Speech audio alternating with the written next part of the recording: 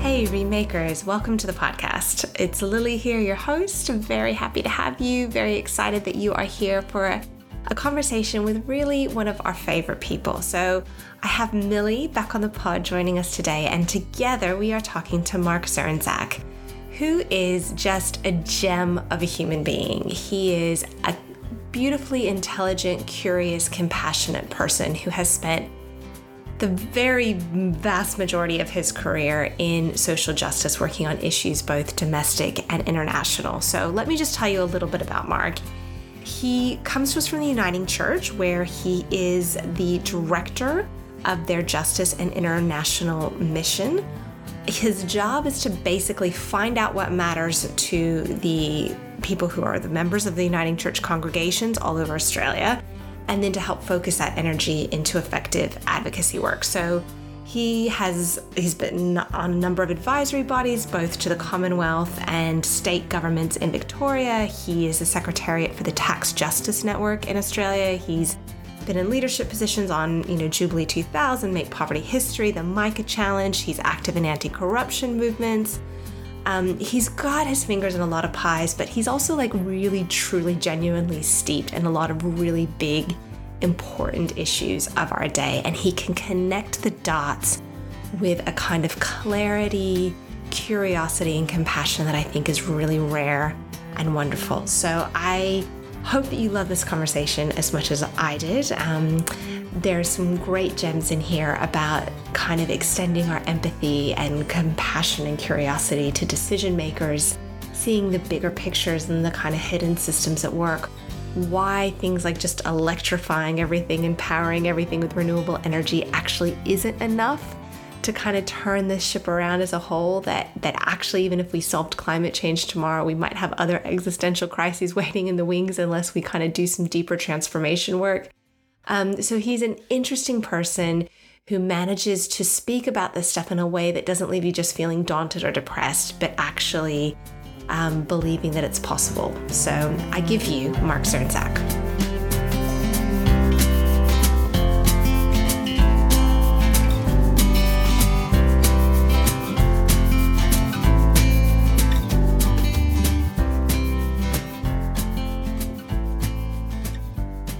Mark, welcome to the Remakers podcast. It is just absolutely delightful to be here with you, and welcome back, Millie. It has been a minute since we had you here on the pod, and I was very pleased that you were able to join us today. So I feel like this is a real treat to have this conversation with really two of my favorite people in this work and in this space about kind of the world that we're working for and the way that we sustain ourselves on the inside as that happens. So Mark, we've given people a little bit of an introduction to you, but I was wondering if you could tell us a little bit about how you came to be doing this work, because if I'm not mistaken, so you currently work as a senior social justice advocate, you work with Uniting Church, you have this really broad local and international focus on a whole range of super important issues. But you started out, you have a PhD, is it in chemical engineering? And you started out in the mining industry. So you've been on a journey there. And I would just love it if you could maybe tell us a little bit about how you came to be doing what you're doing now. Sure. I think, the issue for me was going through school. I was very good at maths and science and not so good on humanities. So when you got career advice and you looked at what careers were available, engineering ended up sort of being sort of where you were channeled, or I was channeled into at that time. And I think getting to uni, I started to pick up I'd already growing up through a school, a religious school, Catholic school, and a church that had fairly strong focus on social justice. So there was kind of a view at that stage that my life path was going to be, I'm going to sort of do this, math, science-based type career, and then in my spare time, I'm going to be able to put some volunteer time into doing social justice. And so I ended up sort of going through doing a PhD, and by that stage, I was heavily involved with groups like Amnesty International and Pax Christi and the international campaign to ban landmines. And I, in my engineering career, I ended up with Rio Tinto, working as a research engineer, and then, part-time or volunteer, putting in time with all these civil society organisations. But eventually I sort of, ended up feeling like, well, spending my life just making a little bit of extra profit for a large multinational company probably wasn't what I wanted to be doing for most of my time.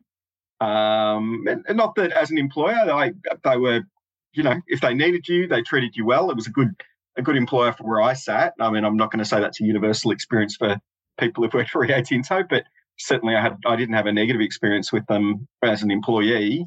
But I did just feel there was more that I could be doing with my life. And a position came up with the Uniting Church that was about a third of the cut in the salary I was taking at the time. But I felt, well, I could make that actually work. That was going to be enough to absolutely live on. And then I could be spending all my time just doing what I was passionate about and what I felt a calling to in that sense as well.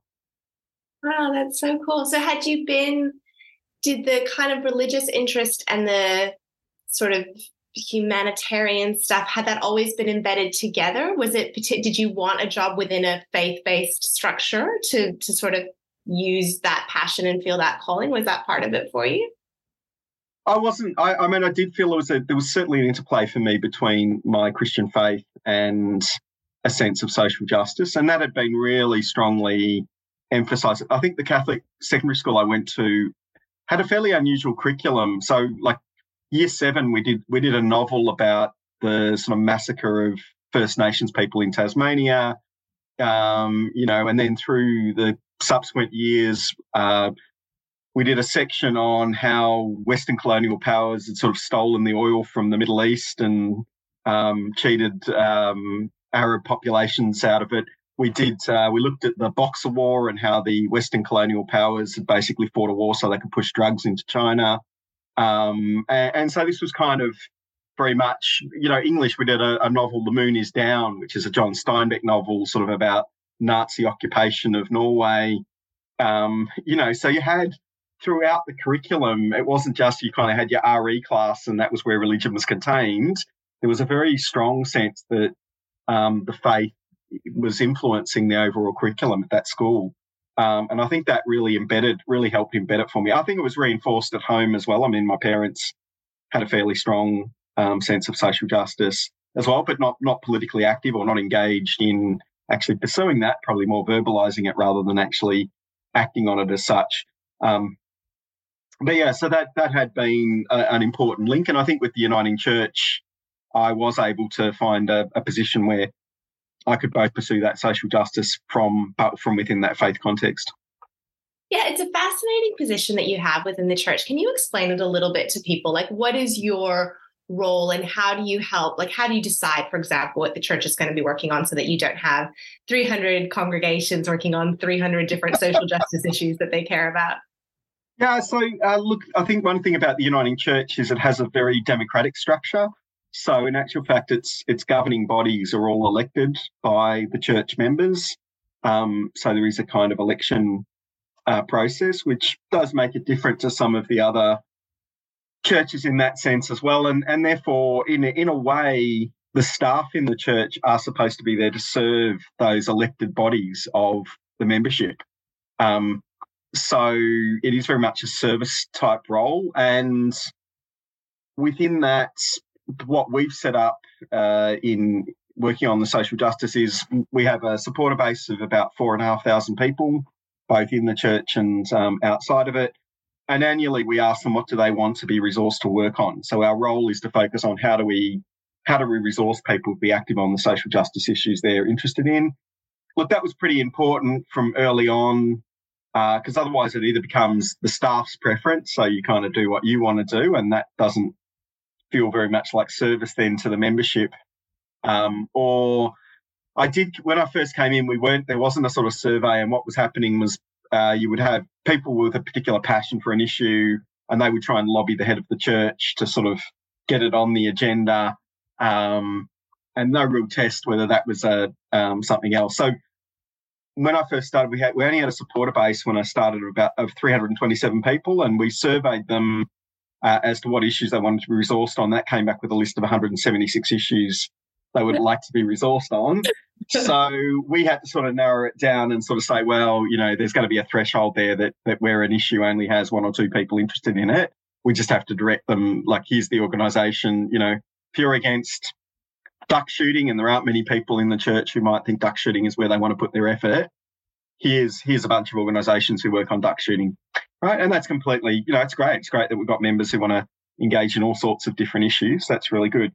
But obviously with our staff limit, there's a limit to how many issues we can actually meaningfully engage with and help them get involved and resource them to be involved in. And so what are some of those big issues that have been the themes throughout your career and your work with the Uniting Church? It actually has shifted over time. So let me start with the present day. So present day, last few years, the big issues have really stuck with climate change sort of being the top. Then justice for First Nations has sort of always been second or third. Then people seeking asylum, refugee rights is there. And then you're more recently, in the last few years, family violence has appeared as a high issue, and then modern slavery has been after that. So they're sort of the big five that have sort of caught the church's attention. But when I started, there was probably a lot more focus on international issues, which is interesting. So there's been quite a shift. There was a much stronger focus on poverty, for example, from church members, and that's really fallen down the level of interest as well. There was quite a strong interest in gambling reform, and again, that's that sort of it's still, there's still a level of it, but I think people have come to the point where they feel, the pokies industry has been around for a long time, and it's hard to maintain the energy or the the commitment to want to keep pursuing more and more reform in relation to pokies, when there are other issues pressing as well. It's often not that people don't care about certain issues, it's simply they're asked to prioritise, and they have to prioritise. So they have limited time as well. So even if they could ask us, and even if we were able to resource 100 issues, the reality would be not every member could work on 100 issues. So there's a level, and helping people be more focused allows for a building of a critical mass. So, because I do notice in some other denominations where they don't have any central social justice staff, their congregations might still pick up social justice issues and work on them. But, it'll be, if you've got 150 congregations and they're working on 100 issues, then their ability to focus energy on to bring about change at any point in time is somewhat limited. So either they then have to hook in with another civil society organisation, or their efforts may not have the impact that they otherwise could. So by having a sort of centralised, let's find out what we're all more interested in and then let's work together collectively, we can actually have more influence. It's so interesting to me, Mark. One of the things that I've kind of admired about your approach and how you deal with this stuff is that, you can take the global context and the historical context, like, talking about the books you read as a student. I'm really struck by how that still has impact on you and how you can put those systems pieces together in quite an unusual way, I think, and quite a powerful way. You talked about the top issues of climate change, First Nations justice, asylum seeker, refugees, etc. You seem to come at it as not just segmented separate issues, but as what is the crux of all of these issues, and what is it about the structures we have and the systems that kind of hold all of those issues in certain places? How do you, in your work, I feel like from what I've observed, that you are kind of going for that systems change stuff that brings it all together. Can you talk us through some of that? Look, I think that is really important, looking at the systems issues. And I think that's one of the luxuries I've had in the role with the church, is because I'm effectively, the members are asking us to work on a range of issues.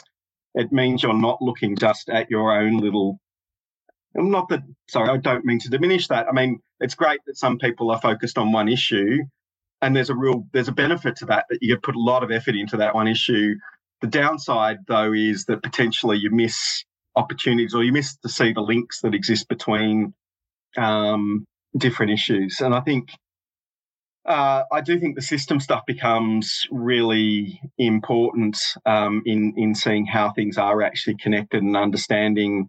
And the need sometimes we're not working on the issues that are actually really foundational to helping other issues go forward. So, for example, we did do work on the Tax Justice Network.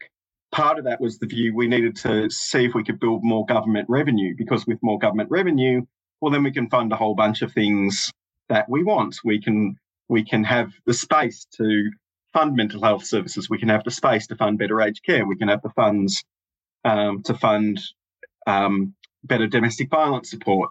So it becomes, whereas sometimes if you're working just on the one issue, so if I'm working on mental health, then I'm just focused on how do I get more money for me or for the issue I care about in terms of mental health, but not thinking about what impact that might have on other important needs within society. So that's an important issue there as well. I think the other one that we've picked up more recently, what we've realised is even if you fight for the tax justice side and you get more revenue, unfortunately, if you get a government then who's elected who decides they're going to do a stage 3 tax cut and give it all the way to the wealthy, a lot of your effort may not have had the impact that you wished it would have had in that sense. So then it becomes, how do we actually improve our democracy? Because I think I am struck by the fact that we have at the moment democracies where the very wealthy get to skew the system in their favour and get the policy outcomes they want. But certainly on that issue of overall systems, I have recently, and it was a book recommended to me by colleagues in Australia and Made, having a look at Nancy Fraser's Cannibal Capitalism. Now, I think it's a pretty hard read, if I'm honest, but because I think she can be fairly polemic at certain points. But I think she does weave together the idea we need to look at the system. And I think I've particularly been struck by that with the environment movement. We get some people in the environment movement who sort of say, well, climate change is this existential crisis and therefore it justifies, basically, we just do whatever is needed to fix the immediate and we don't think about systemically how we got here. And I think that's going to be flawed thinking. I think at the end of the day, if all we do is electrify everything and we leave the underlying neoliberal economic system unchallenged and in place, then I think we're just waiting for the next crisis to emerge anyway. And there are plenty of them hanging in the wings, whether it's going to be misuse of antibiotics to the point where in the food industry where antibiotics don't work anymore, or whether it's going to be the development of an AI. We've got people like Stephen Dawkins saying need to think about the threats that AI might represent. I mean, that's, when someone of that caliber starts saying you need to pay attention here, it's probably worth paying a bit of attention. Or, we've got the multinational food industry. The estimates are at the moment that by 2035, a quarter of the world's population will be obese and a quarter will be overweight, and the health impacts, the health costs of that, just let alone, the loss of quality of life and all that. But if you just wanted to put it into dollar terms, we're talking sort of $6 trillion worth of health costs by 2035 if we continue on the current trajectory. So there are plenty of other crises. And I think looking at how those things weave together is really important, and recognising you can't just fix one, And I'm very disturbed by the notion that, well, we just electrify everything and we kind of then ignore all the human rights abuses that are going on in the system that are going to allow, so solar panels have to be cheap to compete. Okay, so that cheapness is paid through forced labour out of China, and we kind of just turn a blind eye to that. So someone else pays for our getting it cheap, effectively. Is that what you were referring to earlier when you mentioned modern slavery? Is that one of the examples? So modern slavery is, a bit of jargon there probably. And modern slavery does refer to, it sort of bundles together what was slavery. So slavery is direct ownership, but we also talk about forced labour, where people are compelled to work without the freedom to choose not to. Human trafficking, where basically you are tricked or deceived and moved into a exploitative situation of work. And then it also includes the worst forms of child labour under the Australian definition as well. So where children are also being exploited. I mean, I think as Millie was saying, there are relatively few people that I think we encounter, even steeped in the world of social justice advocates and advocates for environmental sustainability and progress and even economic systems change. people who can kind of hold all the pieces, hold all the complexity, hold the pain and the suffering, and stay sane, and, you know, be in it for the long haul.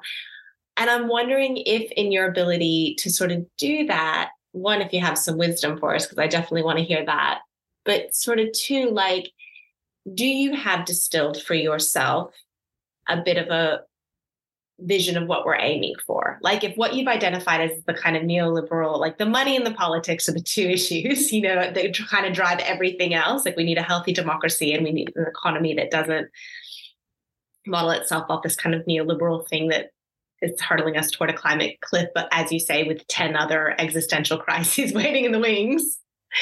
What are the opposite of like a dysfunctional, you know, and even the money and the politics, obviously the politics is captured by the money. So like, do you have a sense of what is the world that we are aiming for? How is it kind of fundamentally different in a way that would allow all of these issues that we care about to be solved? Look, I would, firstly, I'll probably give a plug for Australia Remade, because I think it's, you know, there was a great working together from a whole lot of civil society organisations coming up with a great vision for Australia. I'd probably want to lift that slightly higher and say, well, we do also need a vision for what a great world looks like, but it is pretty simple, right? It is about how do we have systems that mean we treat each other with respect and kindness and empathy. And this is one of the great paradoxes for me. We are, as human beings, we are capable of such great levels of love, empathy, care for one another, and yet we ended up with such terrible systems that inflict suffering and pain, and people pursuing greed in order to advance their own interests at the expense of other people's basic needs.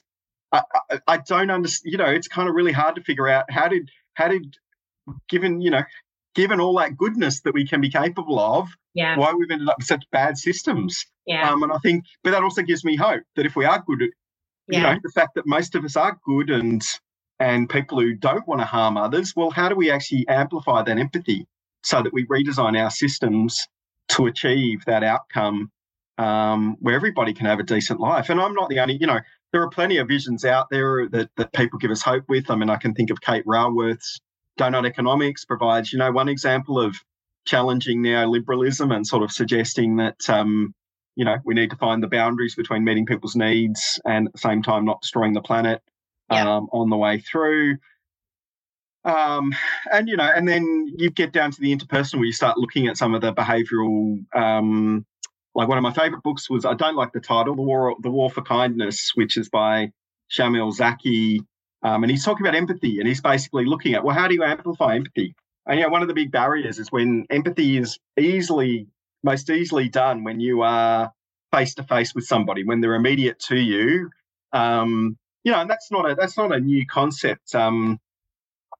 Interestingly, Adam Smith, who's sort of credited with the founder of modern capitalism, he wrote this sort of essay piece where he sort of says, well, you know, imagine they're sitting at the breakfast table and they read in the newspaper that 10 million people have died in an earthquake in China, and they sort of go, wow, that's tragedy. I feel very sad about that.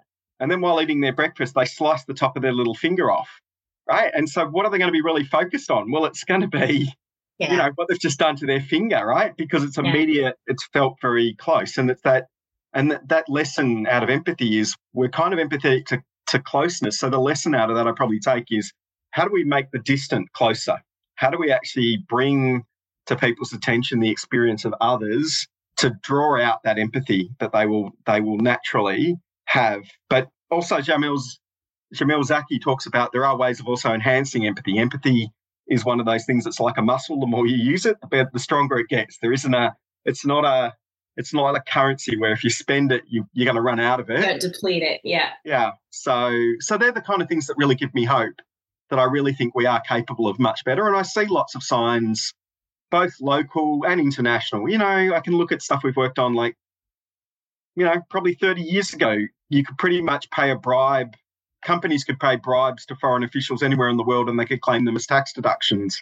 And that was pretty universal, right? Now, it's pretty much nobody, you know, nowhere. It doesn't mean bribes have been eliminated, but they are criminal everywhere. And then certainly, you know, there's been a lot of progress in eliminating some of that corruption. It's not gone. It's still a problem, but, you know, I can say we're making progress in many areas. And I think that's really good, as well as the things that still threaten us and the new problems we create for ourselves collectively. Are there other examples that come to mind of places that we're making progress? Because I feel like we don't hear about the systemic progress. Like often the good news at the end of the broadcast is the equivalent of like a cute puppy. And it's actually really dispiriting, right? Because we've taken so much information about all of the problems of the world. And then the good news story, it just makes you feel like saying, well, abandon all hope because this is the best we can come up with, And yet I think that there are so many wonderful things.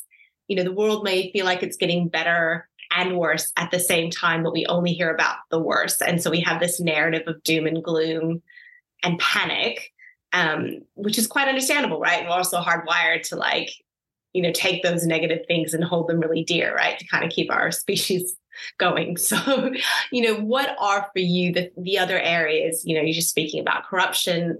Where else are we making progress? Well, look, I think if you took a longer term view, I'd probably start with the ability, if you think about democracy ultimately, and ideally it's a system that ultimately should give every person an equal say within our society. And if you think about where we came from, the feudal system was basically you were born to a pace in society largely, and whether you were going to be at the top of that society or at the bottom was just by chance of birth. That was quite different. And even the transition, I mean, when like England, early 1800s, you still had voting was based on property rights. So only about 5% of males in England were able to vote in the early 1800s, right? So you had this whole movement emerge, the Charterists, which was basically they collected a petition saying, well, voting should be universal. We should have universal suffrage. Everyone should get a say, right? So that was an early movement. And, that pro-democracy movement was really crushed by the establishment forces in England, right? It's kind of quite ironic when you sort of look at some of those sorts of things. 1820, you're still in France. Wealthy people got 2 votes. That was by law, right? So you had, you think about some of those anacronyms and how far we've moved. I think also if I looked at the status gender rights, I think have really, really shifted. Again, maybe not everywhere, but certainly large parts of the world, you've seen significant improvements in those. I can even think about one of my friends wrote a PhD. He was looking at the when veterans returned from the First World War, but he was sort of commenting about that was sort of this newspaper reporting or the common view of Melbourne at the time was the noises you would hear at night with the barking of dogs and the screams of women from the family violence, right? That's how common it was. Or, I can think about an essay I read on or a journal article looking at the French Revolution, and it was looking at family violence in France, late 1700s, and sort of family violence was acceptable, and talks about this dinner party where this husband is assaulting his wife, beating her in front of the dinner guests.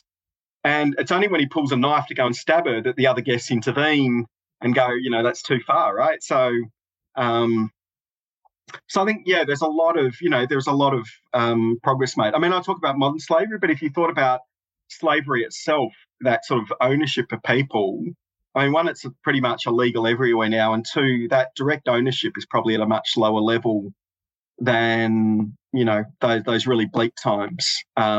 There's still, I mean, I think where we've seen the growing problem in that space is the forced labour issues and the sort of human trafficking, deceptive, exploitative labour.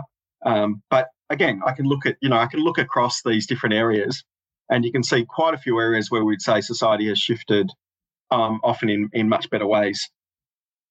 I'm just really struck, Mark, again, by your very unusual ability to hold the scale of the problem and to be able to see all those connections, but also to hold the hope and possibility. Like, I think that both this ability to look at the scale that you look at and kind of see the huge opportunity and love and possibility in the same moment that you see the problems.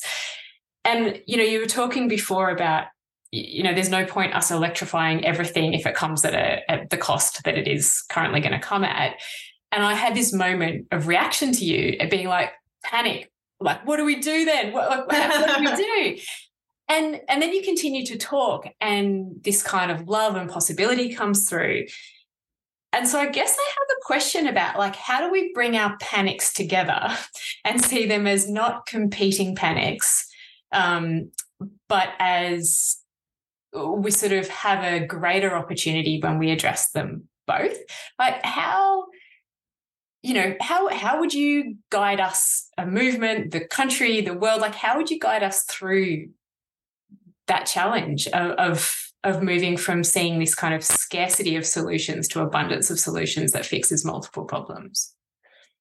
Look, firstly, I'll probably respond by first saying I probably wasn't trying to suggest we don't need to move urgently on climate change. So I wouldn't in that way. I think probably this is one of my greatest lamentations is, unfortunately, what my point here is, we're now in such an awful situation on that issue that we have no alternative but to accept human rights abuses and violence against other people as a way of solving the problem of climate change. And that's just a horrendous situation to be in. That causes me just such great lament. I can't look at solar panels and feel any feeling of positivity about that. I kind of go, well, this is a necessary kind of evil at the moment because we've allowed ourselves to get to this sort of point where we don't have, solutions. Although there are that avoid this. I mean, we can obviously make some decisions that would, we could go for greater energy efficiency over prioritising some of these products made through exploitation. So we have choices. Some of them will be more expensive. That's the issue.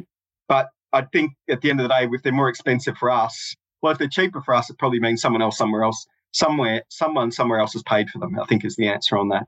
But going to your question about how do we come together, I think the answer is in that we actually do need to come together and listen to each other and actually recognise the connections between the issues we're working on and how they impact on each other. And here I'll give a shout out to Mark Chenery from Common Cause. I think he's really championed that in Australia in a really positive way and highlighted the research that actually shows, when we get people to act on one sort of social justice issues, it often activates them to be concerned about other social justice issues. So we kind of get a mutually reinforcing benefit from doing that. So rather than saying, well, I need you to only act on my issue and that's the one that's the most important to the exclusion of others, I think if we're open to actually say, well, when we get people to act on and to rethink the world in a positive way and to be focused on the good of all, then they're going to be activated to do that on a whole bunch of things, not just the one issue. So trying to get people to look more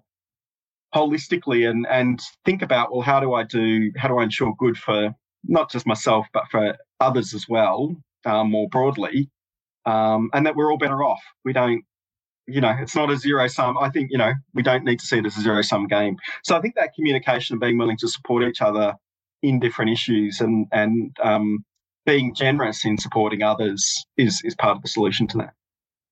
I even think about that in relation to government and how it's like we're worried that they only have so much political capital to spend. And so right now, at the time of this recording, we're coming up to the big voice referendum vote. And I've heard it, talked about in kind of progressive circles and in the sort of civil society world that the Albanese government is spending all of its political capital on the voice. It's their one area where they're going big and bold. And if it fails, they're going to be kowtowed with their tail between their legs until they hopefully get reelected, or maybe they won't. And it's sort of sad to me that we put these limits on ourselves, because on the one hand, we're always wanting to change everything. We're always seeing, the full suite of things that need action and progress. But then we come at it from this kind of scarcity mindset of like, oh my God, but let's be real here. We can only ask for so much. And if the one thing we decide we're going to go for doesn't work, then we failed at everything. And it's like, wow, we are really not setting ourselves up for success here. Like I recently had someone on the podcast, Sally Hill, who was talking about like in an email privately to me afterwards. She's like, yeah, business is really good in an abundance mindset, and the not-for-profit sector isn't. Like we don't have those same resources. We're not looking at the world through the same lens. We're trying to solve problems, not create markets. Like it's a whole different kettle of fish, but that sort of scarcity, fear-based approach to the world. Like, I just don't think we're going to birth a beautiful world through that kind of mindset.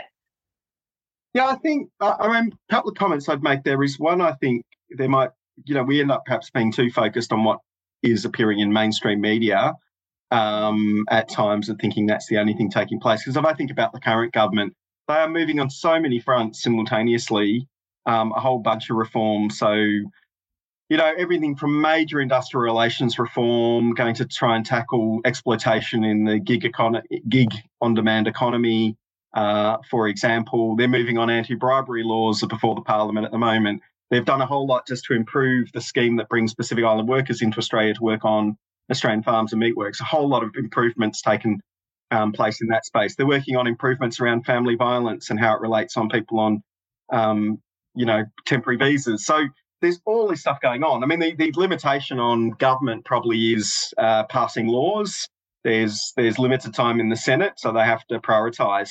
And so for any government, their legislative agenda is probably the limitation. That is the one thing we all have as finite. Our finitude is we all only have time. Time is the equalizer, right? We all get it the same.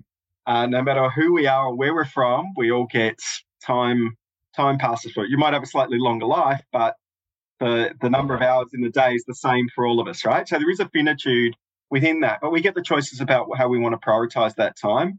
And I would say this is a government that is doing a whole lot of things all simultaneously. Some of it's just not in the...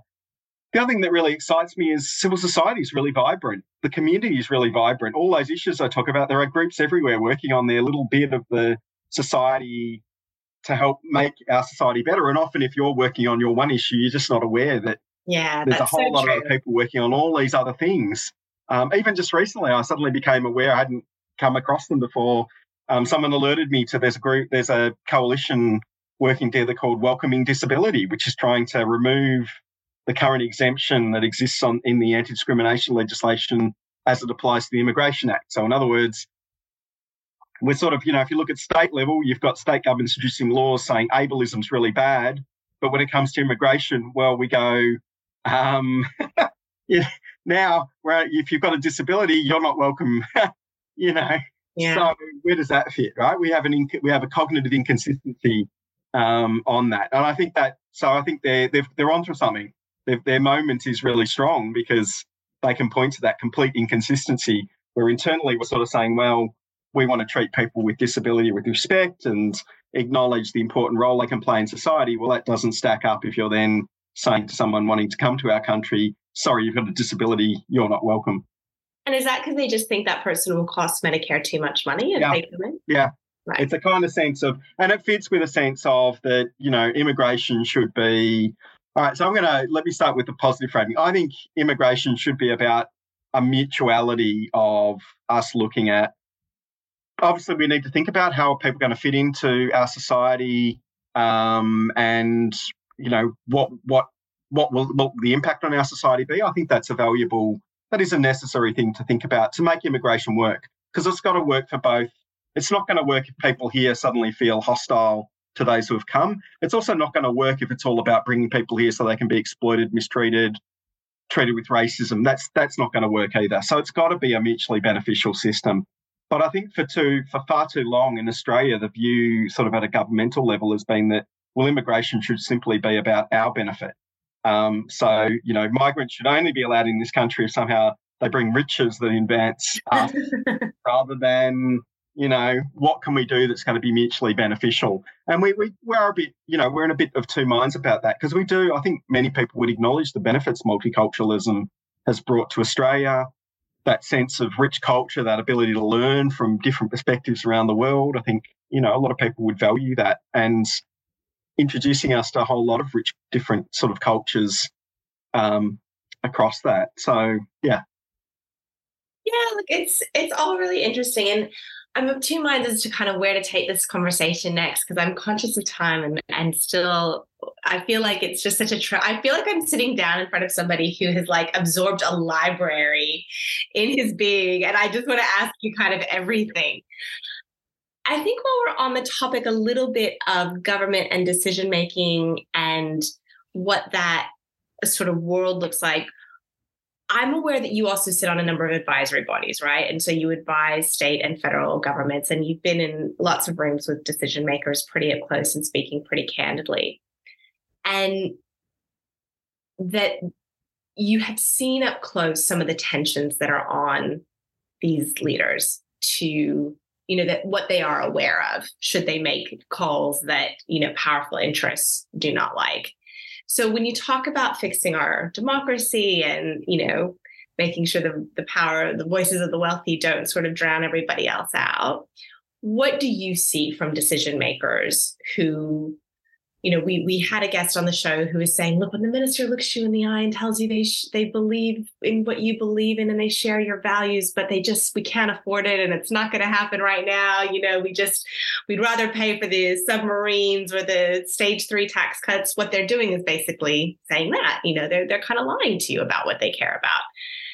I'm curious, I think you have a slightly different take, and I'm curious if you could maybe expand on that a little bit for us.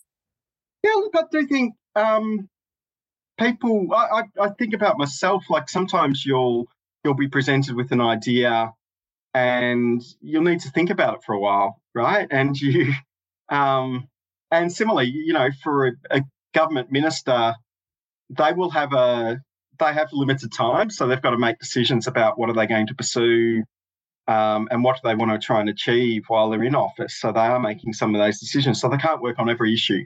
So they're going to have to think about what, in my limited time, what can I and can't I do? So they can't respond to everything. And then it is a question. I think I've found people in politics are often not that different to everybody else, right? So you'll find people can be very complex. Well, they'll have they can have, really positive views about some things and really, be really good on some things and not so good on others. And I can think of people like, and I will talk about probably because it's more unusual, I guess, from my side, but to talk about, people from the more conservative side of politics. So if you thought about someone like Alan Tudge, a very controversial figure, particularly now, but, he was one of the absolute champions of getting reform around online gambling and the harm that online gambling was caused. And that was because he had a constituent who'd been ripped off by an online gambling company, and he empathetically connected with that person, and he and Nick Xenophon, and he was the champion inside the Liberal Party for absolutely seeking that reform. So I think, you can hear stories like that. I know you'll hear Michaelia Cash. My understanding is she became very passionate about human trafficking after visiting a place, one of the centres where people have been subjected to human trafficking, are taken, so survivors from human trafficking. So, people making those empathetic connections cuts across politics, right? Yeah. So you can do that. Really, but people can still make pretty awful decisions at the same time as being empathetic and moving on that. So I think there's always a bit of hope that if you can hit the right button for some people, a lot of people can be moved in that space. But the constraints they then face is they do need to think about what are the consequences and what are, and there's sometimes the things we see when we haven't looked at the whole system. And probably an area where I'd probably say that applies a bit would be people applying on the protection system, right? So a lot of organisations that would work with people seeking asylum would see people who have a genuine claim for protection. Having done a lot of work with Pacific Island workers coming in on the scheme that Australia runs that brings in on farms, I've seen a lot of migration agents who go out to Pacific Island workers and say, hey, for $5,000, I'll file a meritless protection claim and get you a permanent visa. And I'll take your $5,000. There's no hope that's going to be the outcome the worker gets. So they're exploiting those people. So if you're in the immigration department, you are seeing both the legitimate claims and you're seeing the negative claims. And I think we need to think about the people in those systems. The danger for them is they become cynical, right? So they start to not be able to recognise the genuine need and the genuine claims because they're seeing people trying to misuse the system or manipulate it, or those who are facilitators exploiting it. So I think sometimes on our side too, we need to think about what are those wider implications, what might be the unforeseen circumstances. Another example I can give you, I worked on child employment laws in Victoria. We managed to get travel time included in, there was a limited number of hours. If you're a child, you're working in the entertainment industry, you're only 10 years old, there's a limited amount of time. And we got travel time included into that, right? So for some of the big performances, and what we found out was happening was the show producers would require the family to live in a hotel next to the theatre so that they wouldn't have the travel time wouldn't need to be taken into account, right? So you kind of got to think through, when you're designing systems and regulation and laws, how enforceable are they? What are the what might be some of the unintended behaviours you drive that are undesirable, right? So that's some of the challenges that people in government face as well.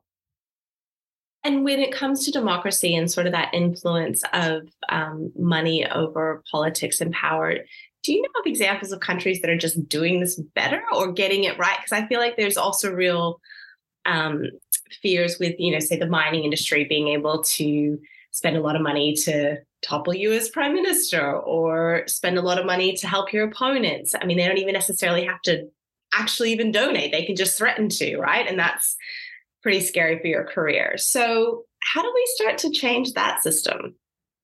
Yeah, look, we have certainly seen some of the European countries have been able to put further restrictions.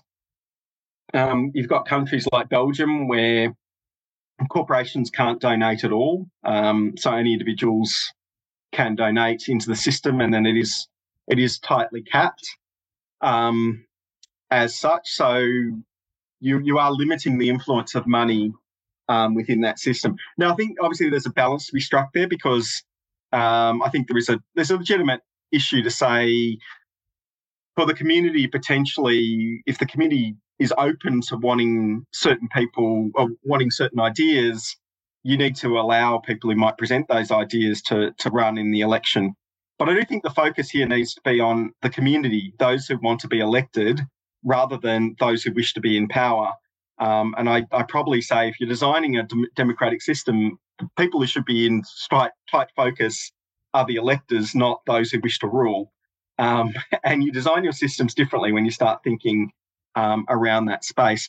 Certainly, Spain has started to do better at trying to bring some more public money into the system. And if you're bringing in more public money and you're restricting private finance, well, then you're starting to rebalance those equations.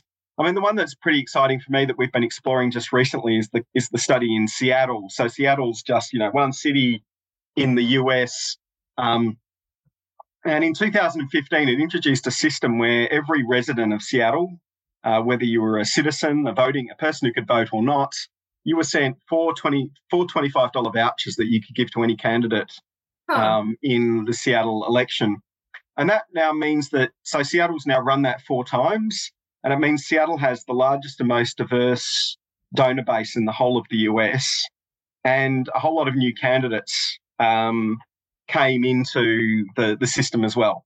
So you've had a whole lot of people, and like one person I was looking at, he's an anti-poverty activist, he African-American, had $10,000 to his name, and he was able to get up and run. He raised over $100,000 through democracy vouchers for his campaign. Wow. And he was the runner-up in his district. Wow. So he got 47.7% of the votes on the runoff out of that first-time candidate standing in a local city election, right? Which is pretty amazing. And he ran for the Democratic Socialists of America, which I kind of would have thought if you put socialist in front of your name in America, that's going to make you unelectable. But look, Seattle also at the moment, Republicans don't get elected into the local city council. So the sort of most right-wing candidates who get to run in Seattle elections are sort of business-focused Democrats. And you certainly have had, there was previously a candidate elected from Socialist Alternative on the Seattle council. So it's an interesting place.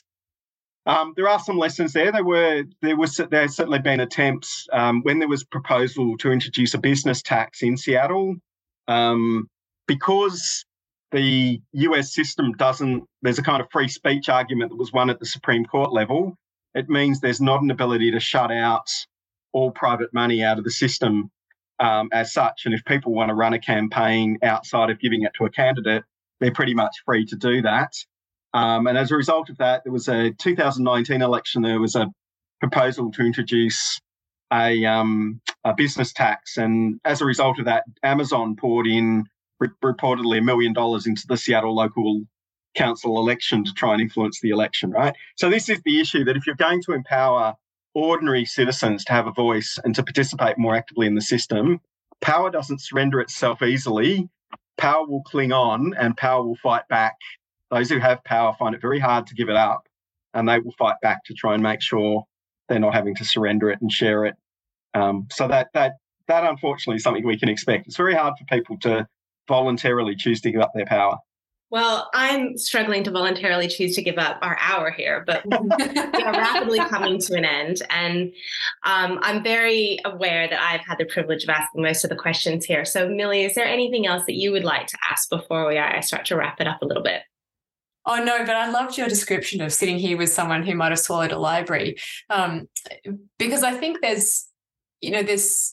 I'm really fascinated by that idea of public money into democracy. And I just wanted to clarify this when you're talking about the Spain example and you're talking about putting public money into the system, that this idea of that, I think you call them democracy vouchers in Seattle, that's basically about giving anyone who's never even had an opportunity to think about influencing the process beyond the vote a kind of tangible public money, public voucher to engage in a way. Is that what you're talking about by public money in the system? Yeah, look, absolutely. So those vouchers are publicly funded. So there's a property tax in Seattle that funds the vouchers.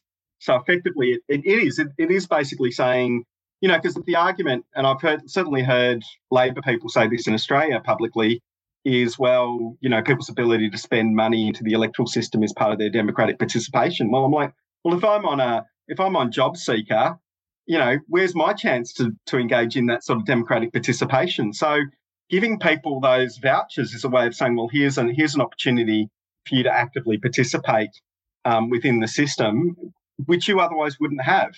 But as I say, the lesson out of Seattle is allowing those people to have more of a voice is only going to work is if you say those who have loads of money can't just swamp the system. So you can't have a mining magnate or another billionaire turn up and just flood the system with unlimited funds to drown out the voices of the majority. And I think that is one of the lessons when you look at the Seattle one. If we're going to allow people more rights to participate and to meaningfully engage in the system, we're going to need to find ways to ensure that those who have vast wealth can't just drown them out or shove them out of the way. Well, as we do kind of reflect on some of these amazing ideas, I was just wondering if you might be able to kind of help us end on a bit of a philosophical note or a sort of more internal kind of reflection of like what sustains you to kind of keep going. How do you stay awake and engaged and plugged in times when a lot of people are saying for our mental health, we should all stop reading the news and we should just focus on what we can control and, love our families and spend time in nature and be with our friends. We need advocates. We need fighters. We need people who are aware and in touch with the world's pain and doing something about it. And we need those people to not go crazy and to also have good lives. And you seem to be somebody with a unique capacity, not exclusively just to you, but a fairly rare capacity to do that over many, many years, decades now. And so I'm curious what you've gathered along the way that sustains you in that you might be able to pass on. I think the first thing is to be aware of those signs of hope, to actually look at the good things that have happened and the good things around us and where there is positive progress, and the decency to acknowledge that people are generally pretty decent. I think one of my life lessons was one of my former human resources people I work closely with. He sort of said, look, when someone's behaving in a certain way, the question you should be asking yourself, why would a reasonable, rational person behave in that way?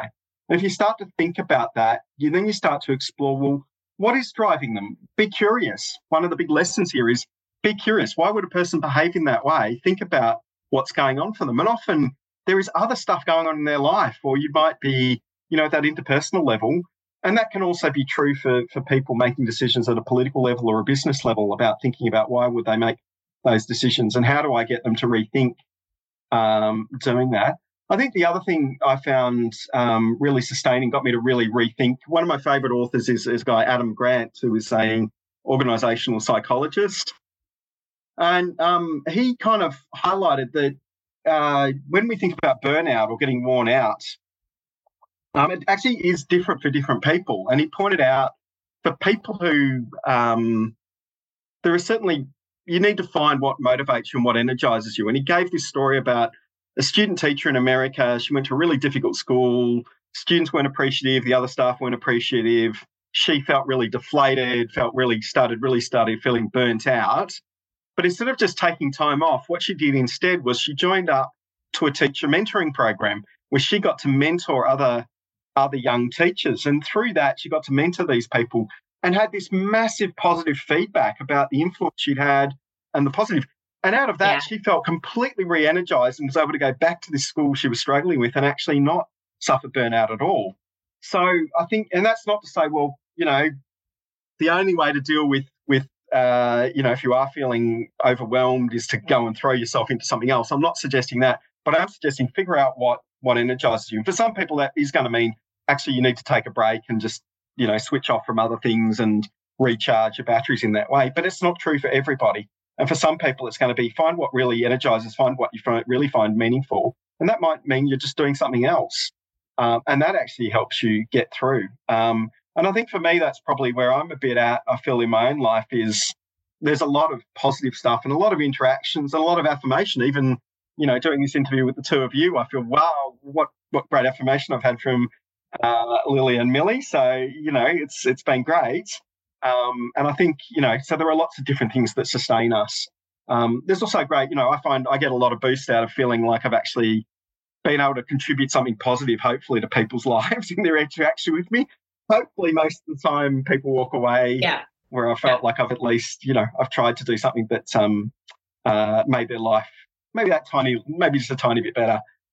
Is the option. Not going to be true all the time. I think that's true of all of us, but that's certainly sustaining. Oh, look, that is beautiful. For people who want to find more of your work and maybe get involved, is there a place that you would recommend, some website that they can go look up? Yeah, sure. So we have, we do have a website, which is justact.org.au is the website where they can find the work we do within the Uniting Church.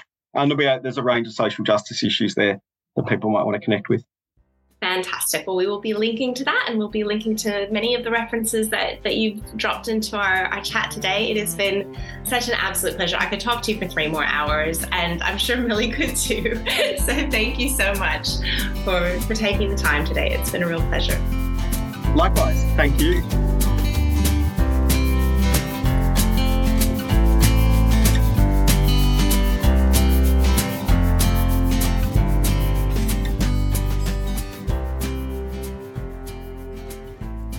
Well, I don't know about you, but next time I need to be reminded about how far we've come, I'm going to look back to England and France and the origins of modern democracy, and just how much we have expanded who has a vote and a voice in that time, as well as gender rights and all kinds of remarkable things.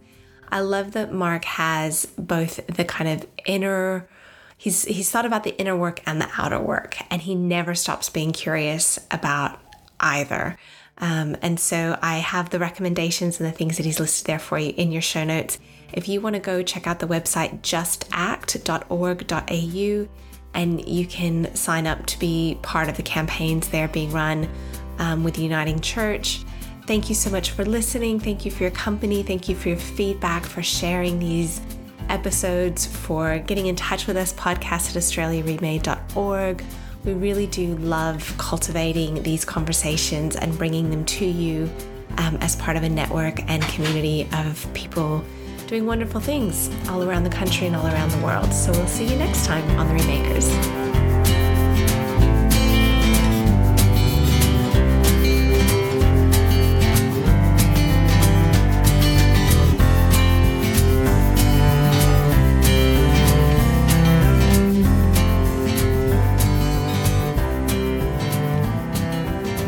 Thanks for listening to The Remakers. I'm the host, Lily Spencer, and I record my part of these conversations from the beautiful Gubbi Gubbi country on the Sunshine Coast of Queensland. Just want to honor the incredible elders of these lands and waters and Aboriginal culture. 60,000 years is the oldest continuing civilization on Earth. I also want to pay a shout out to our producer, Anna Wilson, to my colleague and sometimes co-host, Dr. Millie Rooney. You can learn more about Australia Remade and everything we're about over on australiaremade.org. And in the meantime, thank you for sharing. Thank you for listening and subscribing, sending us your thoughts. We really appreciate all of the support that you give the podcast. We'll see you next time over on The Remakers.